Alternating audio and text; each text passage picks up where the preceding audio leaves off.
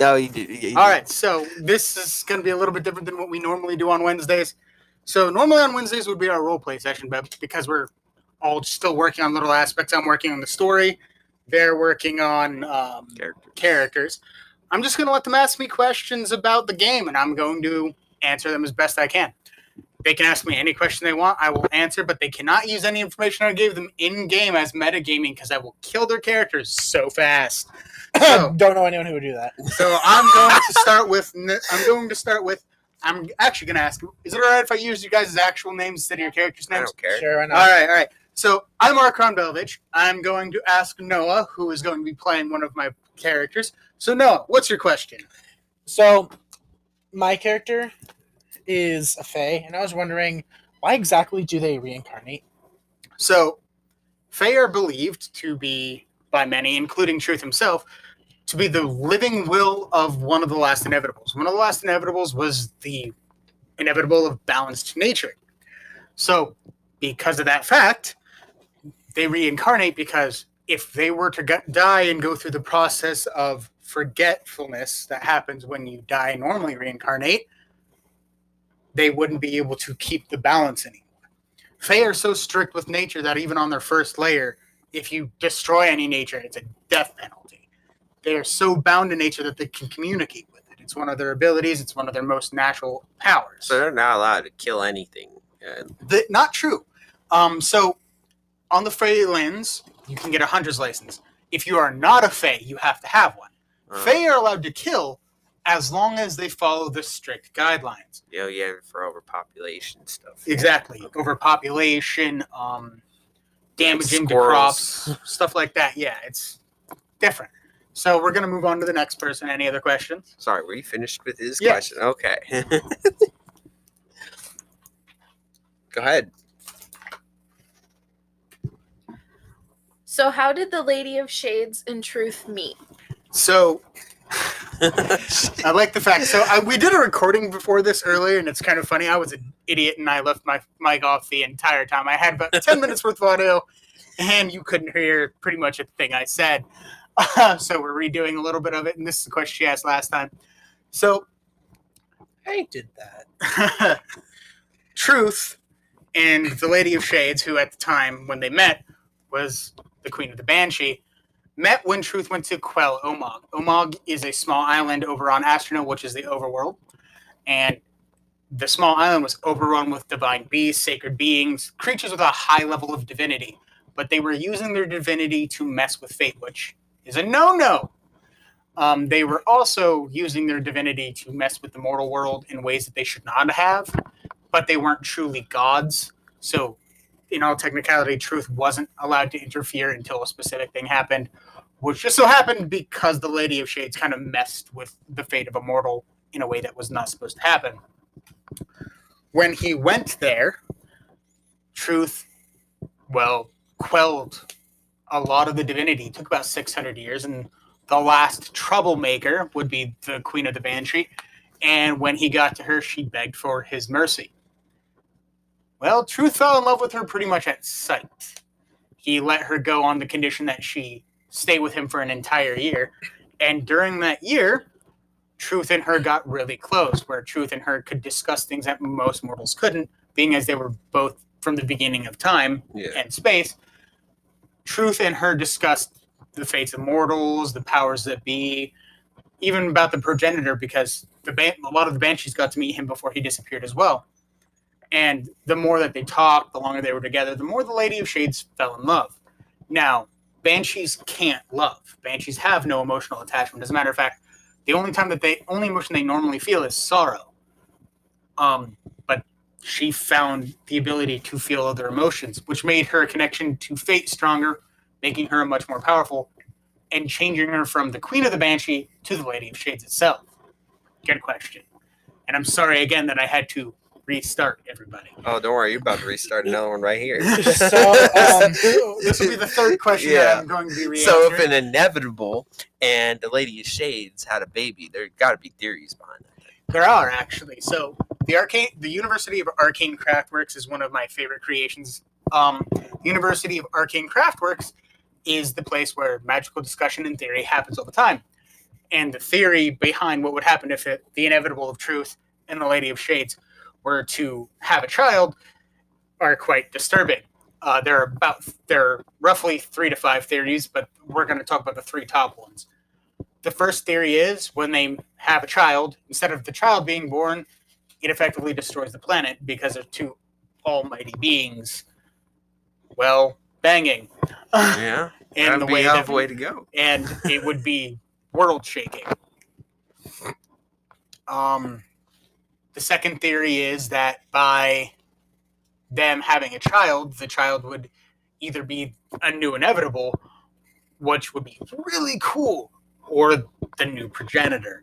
And that's really worrying because with the progenitor, it's something that could quite literally rewrite the layered world, which most people believe is why Truth said no, is he was fearing that he would replace what is effectively his father with his child. And then the third theory is the creature would be so powerfully tied to fate, being as Truth is the arbiter of fate itself, and the Lady of Shades can control fate of mortal beings by speaking prophecy like all banshees, but in a higher tone because of who she is and what she is, that the creature would be a creature of fate who could rewrite the fate core itself, changing every aspect of it to be either better or for worse, and that was worrying. So some of the people want it to happen because they want to see what would happen with it, but others are very much afraid of what could come about if they did. That would be a little interesting. That would, though. It would be interesting, but it also brings out the thought process of what would happen, though. And even as the Shades and the inevitable Truth are one of, if not the strongest beings in this world. Could someone raise to close to that strength, power, divinity, ability, divinity? That's a good question. And the answer is yes and no. So you could reach a level of divinity that is close to what the Lady of Shades can do, though your ability to arbitrate fate would be nil, because the only ones who are allowed to control fate are the Banshees, Truth, and some Dullahan, but they have to be very powerful Dullahan. But you can't become as powerful as an inevitable, because the inevitables weren't created by mortal beings like gods are. Okay. Even the Lady of Shades, is as powerful as she is not close to the level of an inevitable. An inevitable was created by the creator of the world itself. Inevitabilities existed, but the more that we found out they were no longer inevitable, the less inevitables exist. So, for instance, the inevitability of darkness. Before the invention of fire, nobody ventured out at night. Nobody. Because being away from the group is a guaranteed you get quashed. Yeah. But once humanity I can't say humanity because that was way down the line. Humans are one of the youngest races, by the way. I'd like to point that out. Humans are very young compared to the other races, except for Vespid. Vespid are the youngest race. But in the old days, the Fae, when they discovered fire and how to use it to create light, it killed the inevitability of darkness, making the inevitable go to mortal levels. And then, because he was no longer as powerful as he needed to be or no longer necessary, he was wiped out. So that's the thing about inevitables is once their inevitability is no longer needed, they cease to exist. But to answer your question, no, you can never reach that level. So you can reach a high level of divinity, but you can never reach the power of an inevitable. So, as my second question, All right. you said the fact that the Lady of Shade, or the Queen of the Banshees, fell in love with Truth. But yeah, how did that come? Yeah, how was she able to feel? Was it because of Truth, or believe it or not, there's actually another theory at the Arcane Craftworks about that. And the theory is that Truth's innate ability to manipulate fate because of his feelings kind of spiraled out of control, where even though he was able to control fate, his power and his emotion overran him and legitimately used his powers against his will to change her fate to something else, which changed her from the Queen of the Banshees to the Lady of Shades. It also allowed her to feel emotions. The Lady of Shades now lives in Omog, running an orphanage in a city called Kaikiri, also known as the City of the Lady. Yeah. Kaikiri is the only unassailable place in all of the overworld. On what? The only unassailable. Oh, You can't attack it. yeah. Nothing can. She can literally wipe people out of existence. Yeah, that would suck. So, very and much when she wipes you out of existence, she removes your memory. All of it. Your gear, everything that you've ever bought or anything is returned back to where it was. It's like you never were there. Yeah. Yep. Uh-huh. Yep. Yep. Don't want to be on our bad side. What about Nope. you, Maria? You have any more questions? Yeah, I was just wondering how. Take your time. Braveheart. Braveheart. If you want, I can come back. It It was in my brain. happens all the time. Trust me. When I'm recording, I have to break it down into segments, otherwise I forget what I'm saying. Yeah. It was how Dragonkin become Dragonkin. Actually, that's a good one. So, Does it Hold on have a to second. do with something with their mana if it gets so strong or something? something like that. So, dragons aren't a normal race. Dragons, like I stated in the introduction to the races segment I just released, dragons are a magical mutation that happens to any one of the sentient races when they either overload themselves with mana or gain too much magical clout. So, in the case of having too much mana, most of the time, spells or magical abilities require a set number of mana to activate, or in the case of rune magic, to build to. But as a normal human or any of the other races, you have a mana pool. That's how much mana you can gain back per turn, how much mana you can use per turn. Once that mana pool, if you've gathered 3 times your mana pool and use any more after those 3 times your mana pool, you have a chance of becoming a dragon. And that's not a very large chance. You make a save, and if you fail, you become a chimera, which completely and utterly destructive form of magical mutation where your body is so unstable it literally breaks down over time. Dragons are believed to be the personification of magic. The colors of the dragon's skin, hair, and eyes, because they change drastically from whatever race they used to be, are believed to be the personalities of the people who had changed. So say you have red skin, black eyes, dark red or brown hair, you probably were a very dark and malicious person, and yet when you change, you forget all of that. Yeah, I was about to ask that too. Dragons are one of the few races that once they've magically mutated, you forget who you were. You remember nothing except for maybe, at the best, your name. Now that's kind of like the Fae, but they can remember, right? Yeah. Fae reincarnate. A dragon mutation can cause severe backlash. Yeah. All right, who else has a question for me? All right, so now I'm just going to piggyback off of what you were just talking about the right. chimeras. Now, what exactly the chimeras do? Like, I know they like devour or something similar to that. All right, so a chimeric creature is very different than a chimeric playable race. So chimeric creatures can be anything that has blended together, and that can happen naturally when a creature uses magic and becomes a chimera. But usually when that happens, they blend together. A sentient race becoming a chimera is very different. For instance, they no longer are people. They become a monster type, actually known as a chimeric abomination.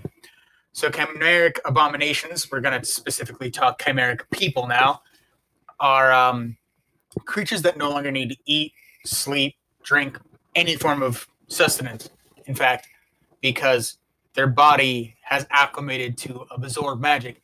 They lose the ability to cast any of their magic.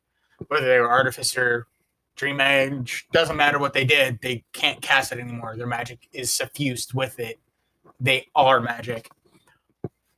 But because they don't need to eat, they gain a different ability. They also lose their gifts, but they look exactly the same as they used to be. So they can transform and stuff, basically. Kinda. So a chimeric sentient race looks exactly like whatever race they used to be. They have none of their powers. So a Vespid that became a chimeric would lose its armored plating. Yeah. But in replace of that, they gain an ability called Hunger for the Powerful. Oh, I remember you mentioned something like that. Hunger for the Powerful makes it so when they run into something stronger than themselves, they start salivating uncontrollably. A chimeric creature has an instinct to hunt and kill whatever they find that is more powerful than themselves so they can eat it. If they succeed in killing it, and only if they're the ones that deal the last blow, which is really strange, are they able to eat that creature. The second they eat that creature, they gain one of its gifts as a power. But in order to accommodate that gift, they mutate. So remember how I said that chimeras are unstable in nature, how their body literally eventually breaks down? The more a chimera builds its power base by eating more powerful creatures, the more likely it is that its body will literally break down into a almost primordial ooze. It is a very dangerous amalgamation. There have been chimeras who have found a way to stop this process. I'm not going to disclose who they are because they're on the People of Note section, so I hope you guys are all following along the podcast as well. Of course. But the chimeras that have learned to control that not only insatiable hunger, but it's also transformative properties become very few, because that means they have those abilities and have found a way to hide them away. Chimera usually, because of how powerful they are, a lot of militaries want them because, we can just throw these at the enemy. No one's going to know what to do with them, which is true. But there's a drawback. Because what happens if someone on your side is more powerful than the chimera? He doesn't have a choice. His instincts tell him to eat that person. Yeah. Also, using chimera is a type of biological warfare which was outlawed according to the crew's doctrine of 906, which makes it so if you use biological warfare, every layer, along with every single one of the countries on those layers, will pretty much turn on you in a second. If you claim that you're from that place, you will be arrested. You will be treated as a war prisoner. It's not a pretty sight. So most chimeras, if they know what they are, try not to let themselves be known and just live subtle lives to avoid running into more powerful creatures and having to feed. And chimeras that don't, who start showing symptoms, are usually put down. Yeah. Like literally, there have been chimeras who have approached a city as this abomination of different monster pieces, and an entire army has been sent to deal with them because it's the only way to make sure that it stays dead. Yeah, fair enough. So, quick question about chimera again, since we're still on You're it. fine. What happens, because you said they have a chance of becoming like an ooze thing? What happens after that? So when a chimera's body becomes so unstable that it breaks down to a primordial ooze, believe it or not, it becomes a great component for alchemy or artificery, especially for artifacts that conduct magical abilities, because you can use the primordial ooze like you would use a piece of a monster. So it lets the magic flow. Are they still sentient at all? No. Once they've broken down the primordial ooze, they literally cease to exist. Okay. Their bodies literally break down and they die. So what would be worse, a Sutvik or a chimera? Well, we haven't talked about Sutvik yet. I'll get to that.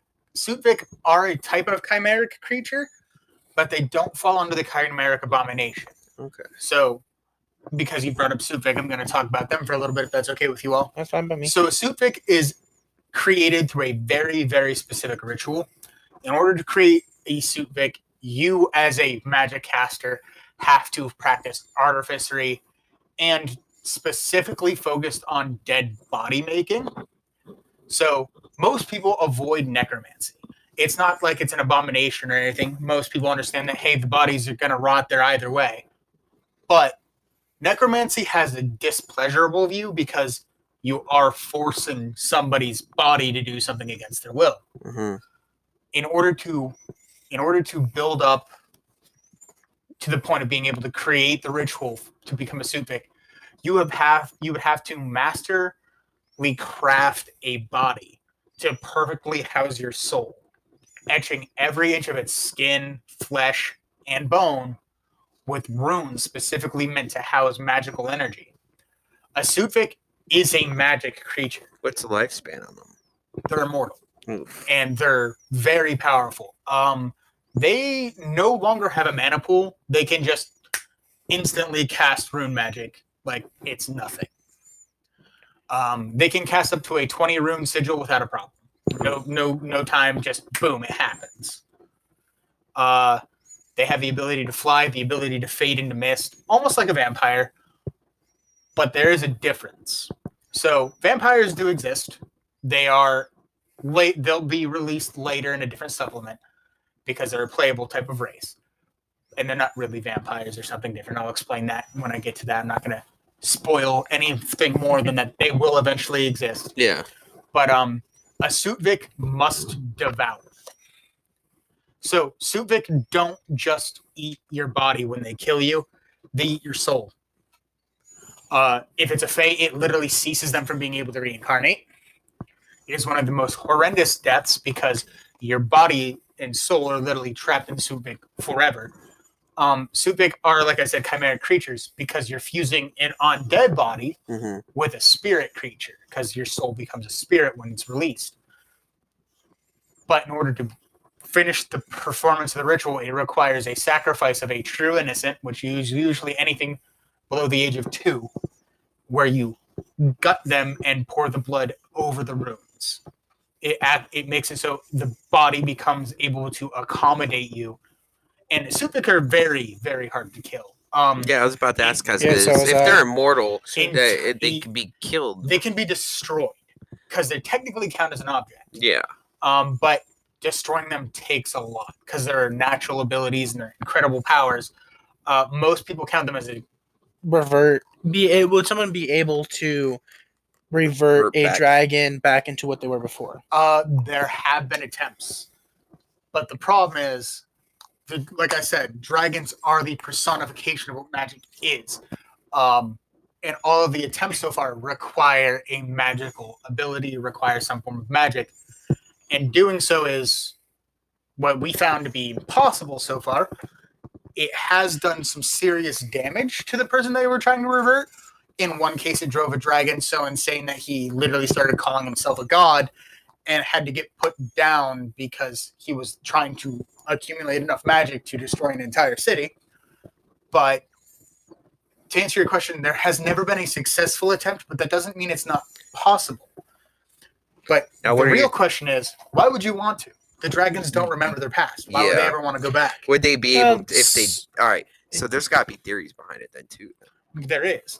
So no. one of the magical theories, Huh? One of the magical theories associated with how to revert a dragon is if we remove all magic from it, it'll stop being a dragon. That was proven to be incredibly stupid and dangerous because a dragon is magic. Yeah, I was about to say because it Um, could just kill The it. scales on a dragon are made from condensed mana. If you pluck all the skills, there's a 90% chance they die. So using the scales of a dragon for a dragon is a very sacred thing. It's literally using their life force to heal someone else's life force. So removing all of the magic, they're like, if we remove it all, they'll revert back. What actually happened is by removing all of the magic from the dragon, an implosion happened. So the body literally crumpled into a ball, and all magic within the area flooded toward the ball and caused the people who were doing this experiment to die. One of the other theories was, oh, well, it's a magical mutation. We just have to force the same mutation and it might be able to reverse back. Dragons are immune to the mutation. They can't change again. When a dragon does what a normal race does to become a dragon, they take damage. Their body literally starts erupting with magical sores and can burst and cause damage. In some cases, it's fatal. A dragon who does what a person does to become a dragon loses hit points equal to 10 per point of mana over what they can necessarily hold. It literally could destroy them. It won't stop their souls from resurrecting. And if their soul was originally a Fae, they will go back to the Fae cycle. Because dragons are never born, never reborn. Dragons can't breed. They can't produce offspring. But it can cause serious detrimental effects, like insanity for a Fae who used to be a dragon because he has these split memories and he doesn't know why. So to answer your question, yes, there has been attempts. No one wants to do it again. As a matter of fact, it's been outlawed in the University of Arcane Craftworks to attempt. Well, I mean, going back to the question you asked before I was interrupted by someone, you asked, why would you want to? I mean, just being me, I would, want them because they had a life before they were Chimera. But what if they don't remember? That is also true. Just, Yeah, I'm a good guy. I have get to. where you're coming from. I can understand because some dragons, when they realize what they are, they want to know what they used to be. Mhm. But at the same time, they don't know anything about their past. Has there been like attempts of them trying to figure out their past? There has been several dragons who have successfully figured out who they used to be, actually. One of the earliest known dragons was known as the King of Dragons. He used to rule over, down in this first layer of the Feylands, he ruled over the mountainous region. Well, he started a war because he found out he used to rule the entirety of the overworld. And he wanted to try to do that again. And once he did that, that's when the very first Seasonless Fae ever came about, and that's where the Queen of Fae came in and wrecked his shit. So yes, there has been people dragons who have remembered who they are. Sometimes it's a good thing, sometimes it's a horrible thing.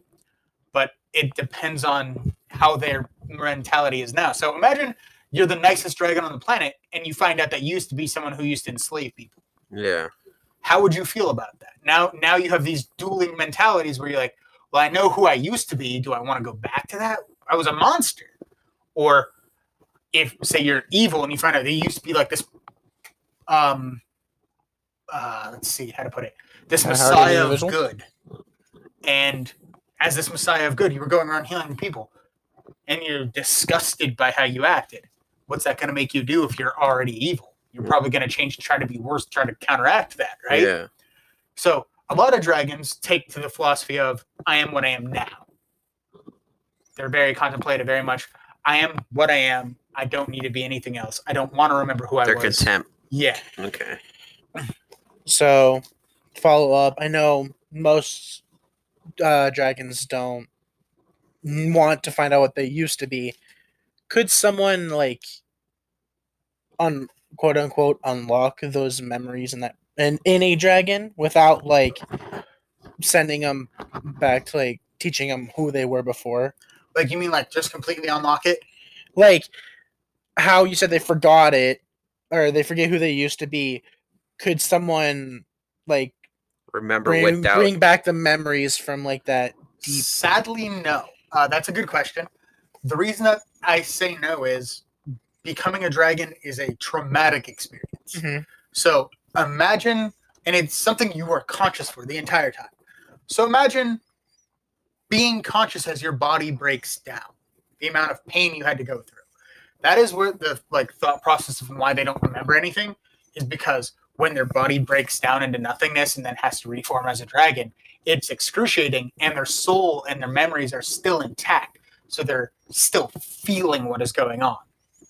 And then, boom, all of a sudden, you have to go through this horrendous, excruciating experience where it's like your brain gets shredded. So the thought process isn't, can we? It's, should we?